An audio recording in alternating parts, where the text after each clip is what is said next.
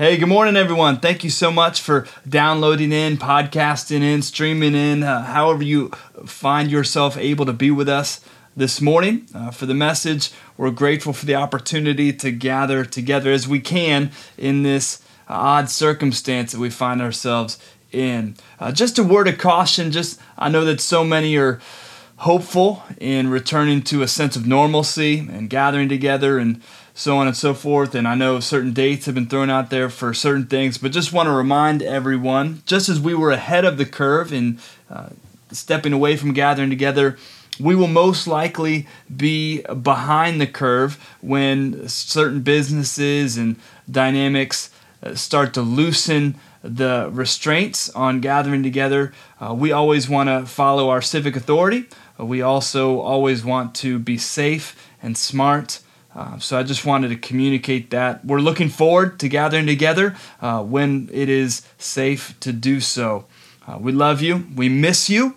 And just on that note as well, groups are being launched this week here at Life Church. Real life specific groups have been going on for a couple of weeks. You can go to the website, lifechurchvirginia.com, get registered in a real life specific group if you are in middle school or high school, and get registered in a group or two or three here at the church. There are lots of opportunities, lots of different times during the week. So please make some space to find growth and community even in this circumstance wherein we find ourselves. All right, let's get into the scripture, shall we? Matthew chapter 4, verses 18 through 22. While walking by the Sea of Galilee, he, Jesus, saw two brothers, Simon, who's called Peter, and Andrew, his brother, casting a net into the sea, for they were fishermen. And he said to them, this is one of my favorite moments in Scripture, "Follow me." Follow me. Akolutheo is the original language. It means not just to get in line behind me and step where I step, go where I go, but akolutheo means let me do life with you. I would like you to do your life with me. And he gives this invitation, follow me, and I will make you fishers of men. Immediately, they left their nets and followed him. And going on from there, he saw two other brothers, James, the son of Zebedee, and John, his brother, in the boat with Zebedee, their father, mending their nets. And he called them. Immediately, they left the boat and their father and followed him. Let me just pray. Father, we thank you so much for the opportunity again to gather in this place, wherever we find ourselves. We thank you for your presence. We thank you for your spirit that leads and guides. Father, we ask again for our world to find healing, physical, emotional. We pray for wisdom to doctors and safety to all those on the front lines, doctors, nurses, healthcare officials, and scientists as they search for vaccines and remedies. Father, those who serve us in the food industry, Father, we ask that you would just help protect, and our whole world would know healing, would know wholeness. And we just ask for your mercy, fresh mercy this morning. We love you. We honor you. Bless our time and our conversation today. We give you these moments, and we ask that you take them and use them, grow us, mold us, shape us, make us more into your image. In Jesus' mighty name. And everybody said, amen. Amen and amen. We just concluded the series 71 Words, showing us how to pray, think, dream, interact, be human. Because God's response to his closest followers asking, teach us to pray, was so much more encompassing than just how to hold your hands and pray in a certain way. Prayer and asking how do we pray was more about living your life. How do you will? How do you lean with your soul? And so we took some time, and hopefully you were encouraged by that series. Next week, we'll begin another series, using Philippians 4, verses 11 through 20, a familiar passage of Scripture. Verse 13 is very well known. For the basis of our conversation, we will look at that whole passage, and our conversation will be entitled, The Ferocious Fight for Satisfaction, because our Creator craves for His creation, us, to be content. Today, though, I want to give a standalone conversation.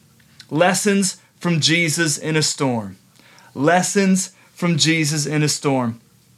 As I've communicated before, I don't want to focus on our present circumstance. I don't want to be short-sighted in God's presence or myopic in our view and awareness. At the same time, I always want to acknowledge, never ignore where we are and what we're in. I hope you all feel we're managing that tension well. I think we would all agree the analogy of a storm serves to illustrate well this, our present circumstance. Today, I want to look at Jesus' interactions with an example in a storm, as well as those around him to hopefully glean wisdom for our own application, maybe some much needed mercy for our weary souls, and the ability to engage God's life-giving grace for our here and now, but also, in addition, to help us carry over such for our futures as well. Because make no mistake about it, church, as awful and as harmful and as gut-wrenching as this whole thing has been thus far, and we really don't know how far along we are. We might be starting to come down the bell curve. We might be in the middle. We might be approaching the middle. But as awful and as harmful and as gut-wrenching as this whole thing has been, I know there are things that I want to take from this into my future. Now, let me be clear. I'd rather we, all of us had never been here. I certainly don't want to return to this place, and yet there is legitimate beauty to be taken from these ashes. Appreciation for the many things I've taken for granted. The gathering together, the ability to just hug someone you haven't seen for a while, or hear voices and shake a hand. There's a slowness that I honestly have enjoyed. I mean, there are lots of things that have picked up speed, and learning curves have been difficult, and extra work and extra efforts for certain things, but there's a slowness that I want to take into my future from this as well. I've seen pictures of downtown Los Angeles that the pollution has receded so much that there are clear skies on a day-to-day basis.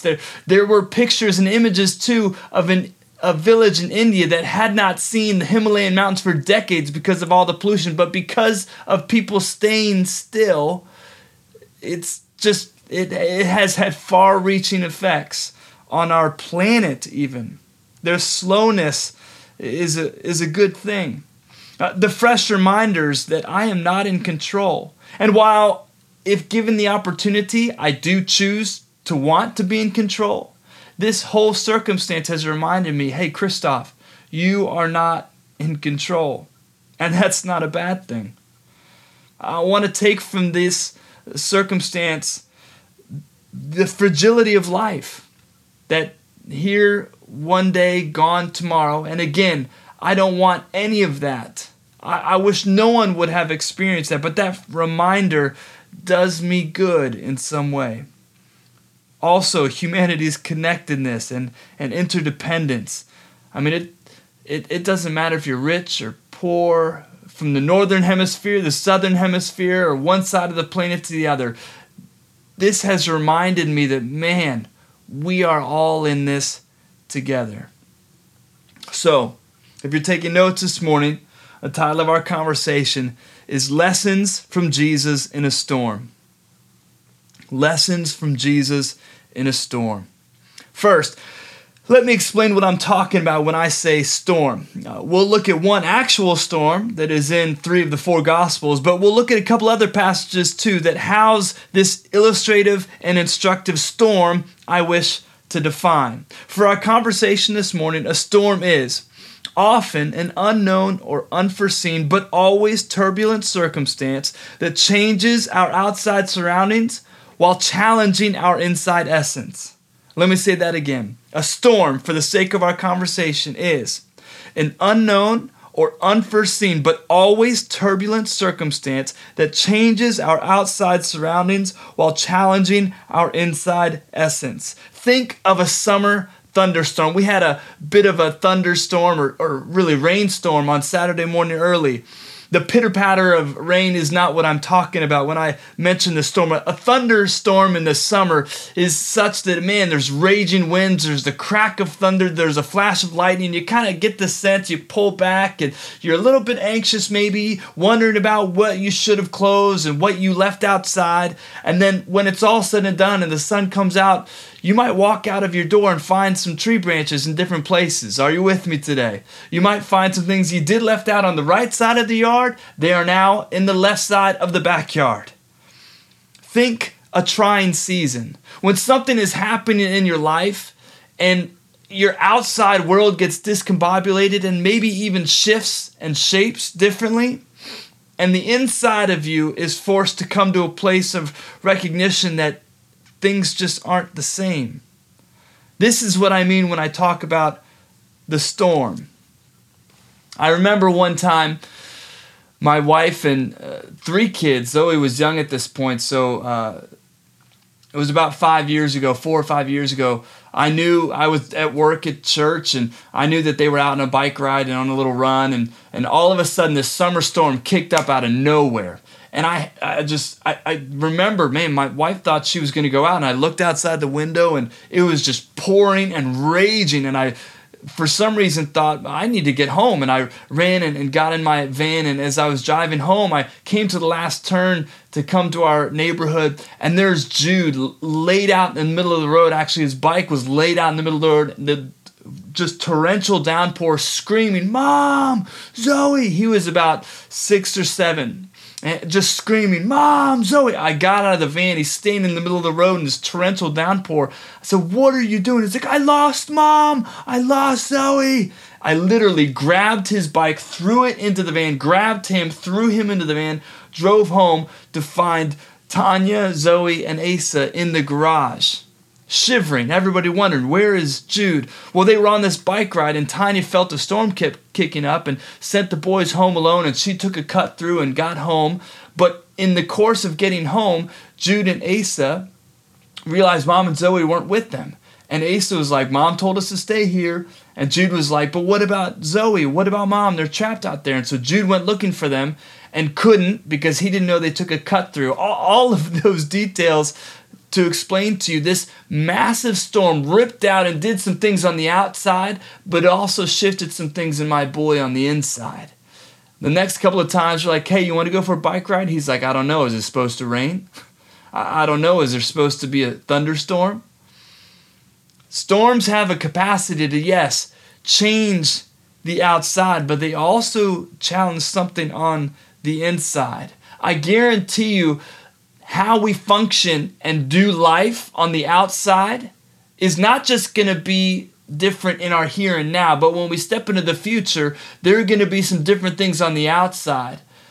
And even more important to acknowledge is the challenge that's being put upon us on the inside that will carry over to our future as well.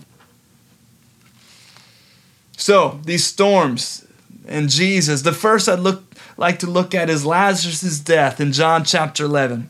Now again, this is not a storm in terms of weather, but there's a storm nature because there is an external happening. There's the passing of a life.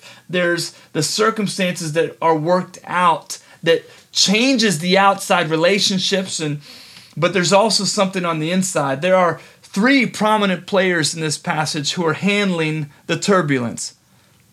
Lazarus, reality is kind of a bystander in this story. There's Martha, there's Mary, Lazarus' sisters, and Jesus. Martha, Mary, and Jesus. I want to read first about Martha. Martha is an interesting person in the scriptures. In chapter 11 of John's Gospel, verse 20, "So when Martha heard that Jesus was coming, she went and met him."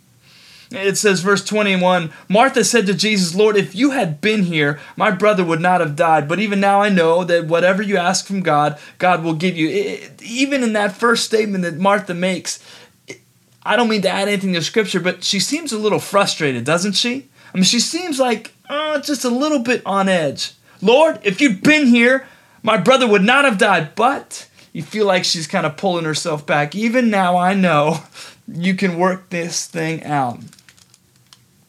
And we know that Martha didn't even wait for Jesus to get to her. Martha heard he was coming and she ran out to meet him. It doesn't sound like either she was excited running out, but maybe a little bit angry. Come on, are you with me? When someone should have been home earlier, hello parents, and you go out to meet them at the door, are you with me today? And the reality is later, when Jesus is moving in to actually raise Lazarus from the dead, he asks for the stone to be rolled away. And Martha, the sister of the dead man, said, Lord, by this time there's going to be an odor, for he's been dead for 4 days. Again, this is not a hopeful, filled with good expectation response. This sounds really frustrated. Perhaps, dare I say, even angry that this is unfolding in this way. Martha responds to the turbulence, to the storm, with frenetic energy. You can almost feel in these verses her anxious energy undergirded by this weird passive-aggressive frustration. This is how Martha responds to the storm. The storm, again, being Lazarus' death in these moments that they're working out. Meanwhile, her sister Mary is functioning in a totally different realm. In verse 20, Martha hears that Jesus is coming. She went out and met him, goes out a ways, as we find later in the scriptures, and just a few lines down, verses down. It says, but Mary remained. Mary remained. She paused and was present and stayed. Verse 34, he said, where have you laid him? And they kind of go back and forth, but it sounds like at one point, verse 31, when the Jews who were with her in the house consoling her saw Mary rise quickly and go out, they followed her. That's important for me because it communicates that Mary's been sitting for a while. She's been still for a while. And then when she goes up, everybody's like, whoa, Mary's going somewhere. And so since she moved, she who was probably very still for a long period of time is moving now. They all move. Where Martha has this frenetic energy, this almost anxious, just passive-aggressive frustration, Mary has chosen to sit idle. She's almost anesthetized. She's numbed by the moment. They're both angry, but one moves, the other retreats. And then we have our Jesus, who again, I grant you, Jesus is not just some guy. Jesus is God. He is God in the flesh. But as we spoke about in our last series, he's not just God. He's also giving us a way to go. Jesus' response to this storm is emotional. In verse 35 of John chapter 11, it says, Jesus wept. He weeps. I mean, think about that for a moment. He knows and speaks to the healing that will happen. He knows there will be a passing and a better future. As he hears about Lazarus' illness in verse 4, he says this. Jesus says, this illness does not lead to death. It is for the glory of God, so that the Son of God may be glorified through it. He says again in verse 11, our friend Lazarus has fallen asleep, but I go to awaken him. He says again in verse 14, Lazarus has died, and for your sake I am glad that I was not there, so that you may believe, but let us go to him. Again, speaking to raising him. My point in bringing all of this to the surface is that Jesus knows Lazarus is going to be raised from the dead. Jesus knows Lazarus is going to have another day, and yet he weeps in verse 35. And so, if I can plainly juxtapose these three players, they're all handling the turbulence of storm. Mary is paralyzed. Martha represses and kind of geeks out in this angry, passive-aggressive reality. Jesus makes healthy space for himself to have appropriate emotions. Another storm I want to look at is in the Synoptic Gospels, Matthew 26, Mark 14, and Luke 22. It's the Garden of Gethsemane, when Jesus is going and he's going to pray. Now, how this is a storm. Again, the outside circumstances that change everything around, but then challenges our inside essence. I mean, Jesus is being prepared for crucifixion. There are soldiers coming for his arrest. There's Pilate waiting for a trial. There's so many moving parts going on the outside, and his leadership is going to all of a sudden, for the moment, be squashed and dreams taken down. How do we function? Where do we go? All of this beginning to come to pass in the Garden of Gethsemane. This is a storm moment in the scriptures. And in this storm, we again have multiple frames, just as we did in Lazarus' death. Along with Jesus and his response, we also have the response of different disciples. In Matthew 26, Mark 14, and Luke 22, the disciples are immediately worn out by the weight of the moment. We can assume they want to support and do and watch with. I mean, Jesus takes them and says, hey, let's go together. Come with me, please, to this place. Jesus went with them to a place called Gethsemane. He said to his disciples, sit here while I go over there and pray. Matthew chapter 26. He's going to this place to pray, church, and he brings his disciples with him. There are so many times in the Gospels where Jesus kind of sneaks away to pray. He goes to the mountains to pray. He kind of tucks himself beyond. But in this scenario, he wants them with him, and so he takes them with him and asks them to pray. But they, we find, are worn out. They just don't have it within them. They literally fall asleep. They're so affected by the storm. Listen, church, they're so affected by what is going on around them, what is moving and shifting and shaping, that they just fall asleep. They're exhausted. Jesus is very much affected by the weight as well. He feels it. He experiences. In Luke's telling, he is feeling it so much that blood begins to drip. The passion of the moment, the praying, the effort that's being yielded from his body. And let me just say, this is not just supposed to be some illustrative literary thing that communicates a lot is going on. This is an actual physical outworking that Jesus is showing. He also talks about what he is feeling. In Matthew's remarks, it's interesting because he says he brings all of the disciples and tells them, I'm going to go over there, you guys pray. But then he takes even further Peter and the sons of Zebedee. And he begins, the Bible says he began to be sorrowful and troubled. Then he said to them, so he begins to be sorrowful and troubled, and he turns to Peter and James and John who are with him, and he says, my soul is very sorrowful, even to death. Remain here and watch with me. So we have the disciples, the whole of the disciples, they're with Jesus in the garden.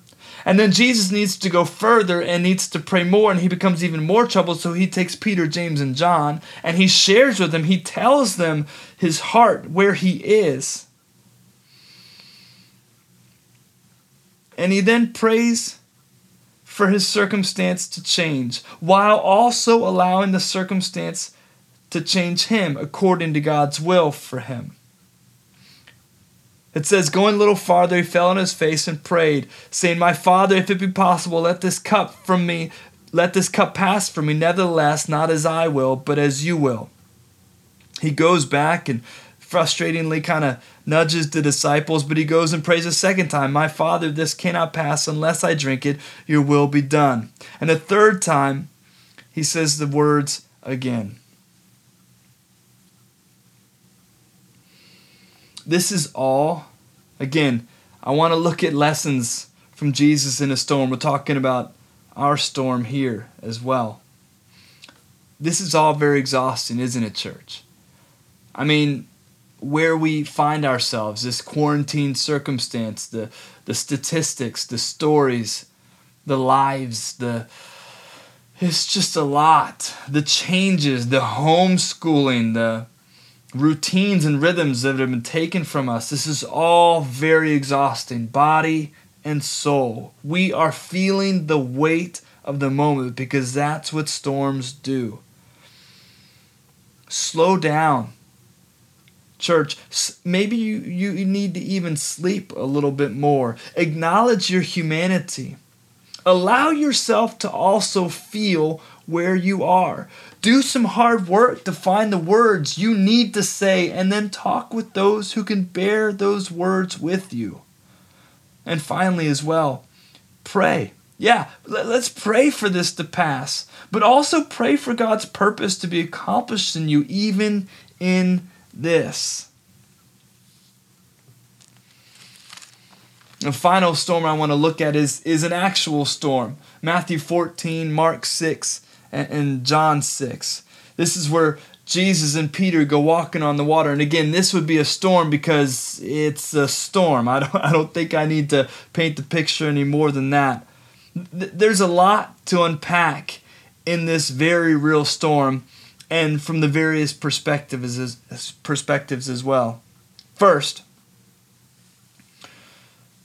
well, let me just give the context. I think we probably all know the story, but Jesus is ministering, he's traveling. In Matthew chapter 14, this is the place where he has the feeding of the 5,000. And it says in verse 22, immediately he, Jesus, made the disciples to get into the boat. And so he gets the disciples into the boat. Then Jesus goes back to the crowds and does a few more things, dismisses the crowds. And he goes up. It's one of these times he gets away to pray by himself. It goes into the mountain to pray by himself.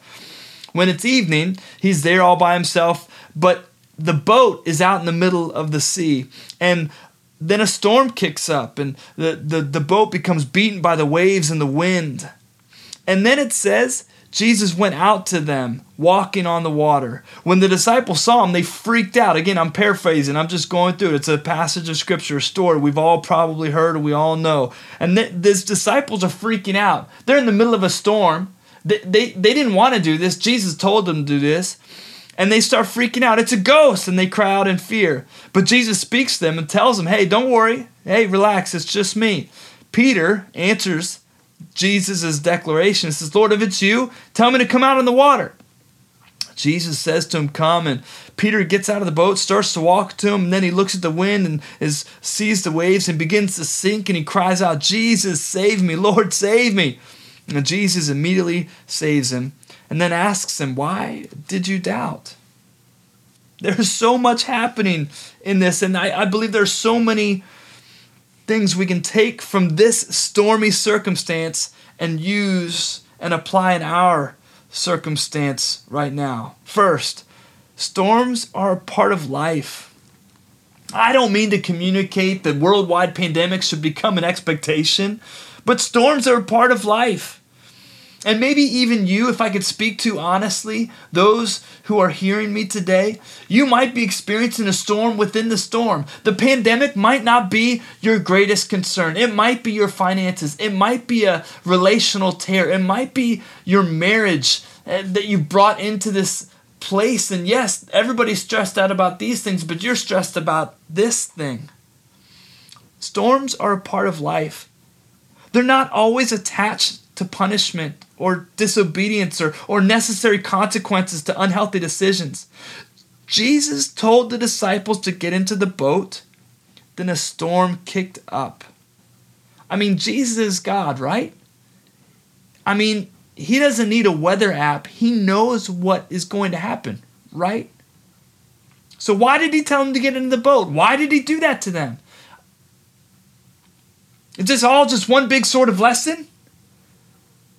Storms are just a part of life. Jesus told the disciples to get into the boat, and then a storm came. I mean, I guess we can debate who did what, or why we find ourselves here, what live animal was sold where, or what country is responsible, who didn't respond quick enough, who has been rude, who has been nice, who did what perfectly, which doctor's manners we like more. And that's just one section of news before the first commercial break. Here's what matters, church. Storms are a part of living. Yes, even when we follow Jesus. Another piece from this stormy circumstance in Matthew chapter 14. God doesn't leave us to ourselves. God doesn't leave us alone. He comes to us. It says in verse 25 of Matthew 14, and in the fourth watch of the night, he came to them. He came to them. There is this recurring theme in Jesus' life, ministry, and his teachings that God doesn't sit back. God comes to. Luke 15 is one of the most distilled moments and one of the most celebrated passages of Scripture, I think, because we all hear, maybe we don't understand, but we feel the heartbeat of the Father. It's the story where Jesus tells parable after parable after parable, illustrating that God comes to us.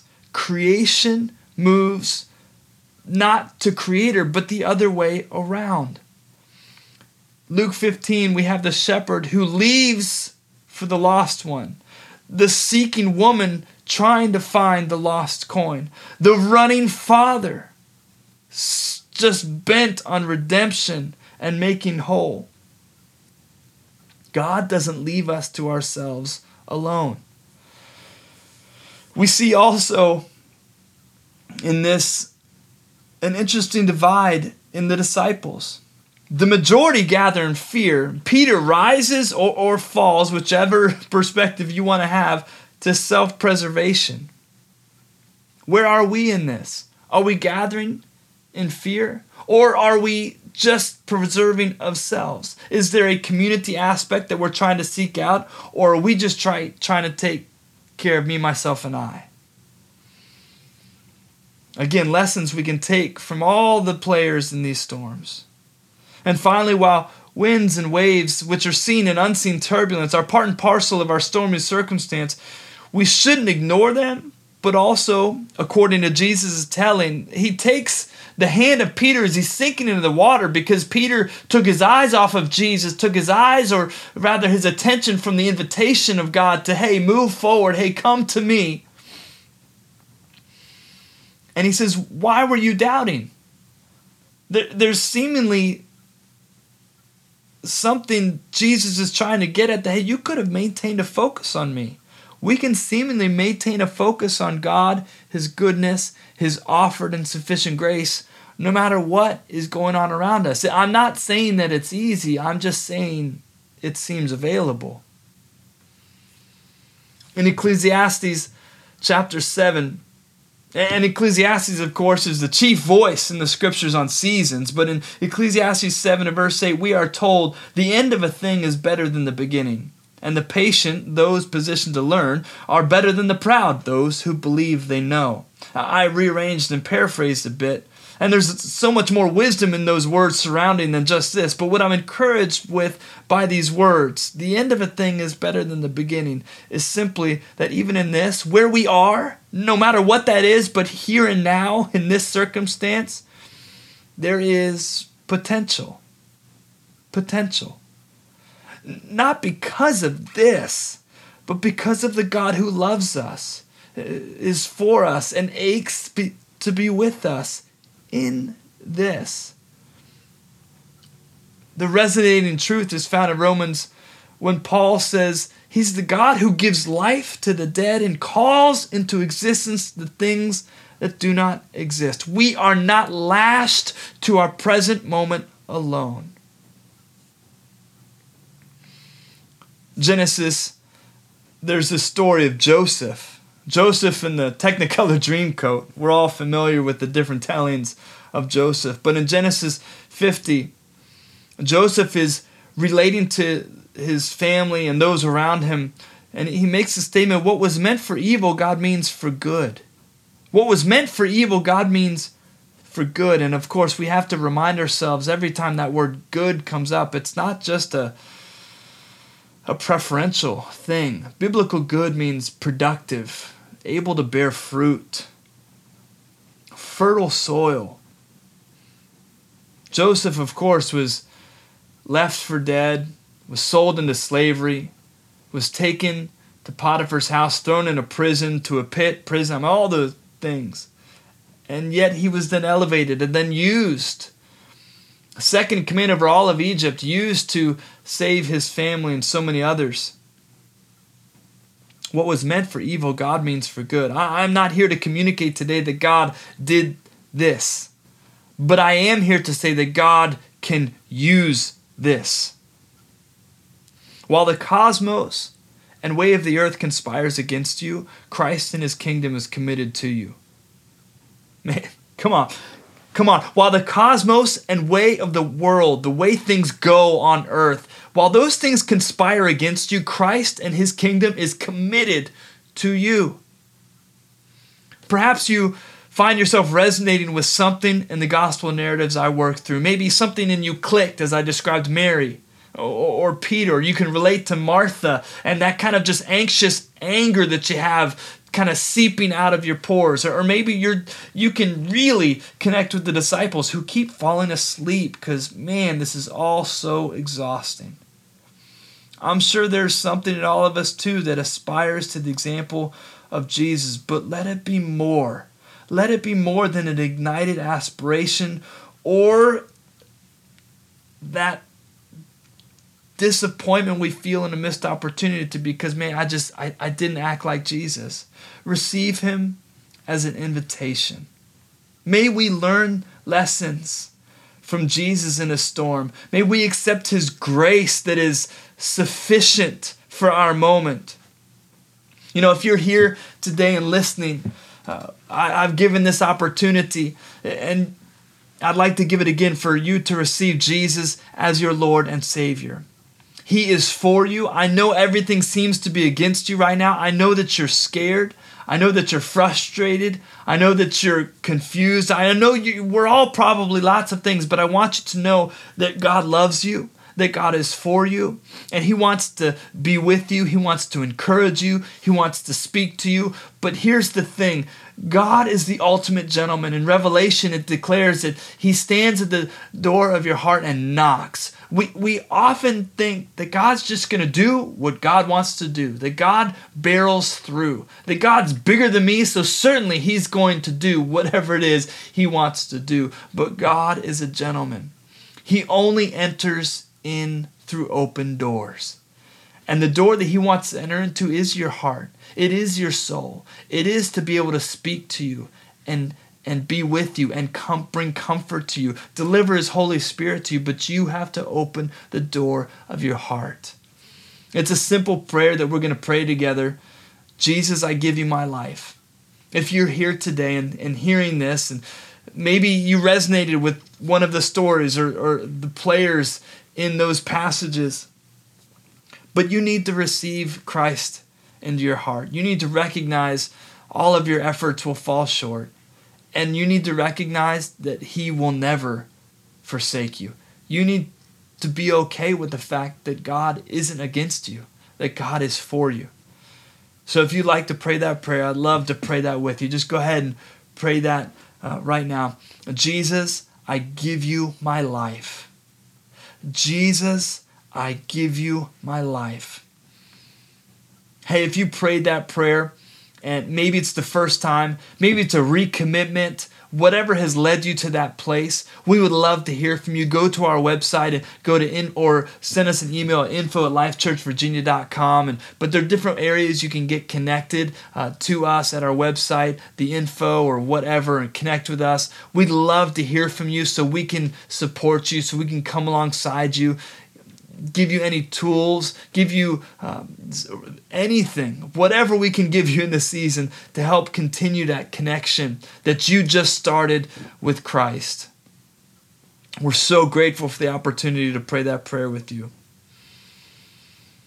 And let me leave you all with a benediction as we have talked briefly and hopefully learned some lessons from Jesus in a storm. We find ourselves very much in a storm, do we not, church? We find ourselves very much in a place where our outside surroundings are changing, certainly, but also, and even more demonstratively, there's a challenge being given to our inside essence. Now, may we be in this storm as God has planted us. Now, let me just say, within this benediction, I do not mean to communicate God has instigated this, but God has planted us and now we're in a storm. May we be in the storm as God has planted us. May we choose healthy and heavenly ways even in this, our moment, as it is freighted with disappointment, confusion, and pain. Because in spite of all those things, our good future remains available in Him. And may we remember that with Jesus, it only gets better. We love you so much. Stay safe, stay well, and we're looking forward to gathering together in the coming days. And hey, don't forget, go to lifechurchvirginia.com, register for a group or groups, and just invest in what God has in this season for growth and community for you. We love you so much. Have a wonderful week.